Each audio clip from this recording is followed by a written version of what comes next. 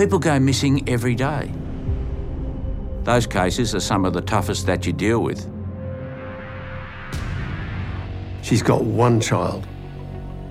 She is increasingly desperate to find him. Every morning, I allowed myself half an hour to cry. His case fell through the cracks. I don't even have a crime scene. That was the one that really hit home. He wasn't here.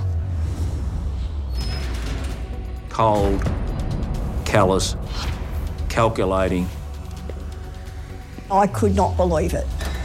All of a sudden it went like that. I think I've got him. I'm Ron Iddles. As a kid, all I ever wanted to be was a detective. I ended up spending 42 years in Victoria Police, 25 years in the Homicide Squad.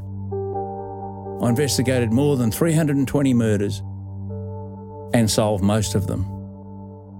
Every murder victim deserves a voice. And it was my job to be that voice. Now, I'm taking you step by step through my most challenging cases to show you how we track down the killers. This is Homicide.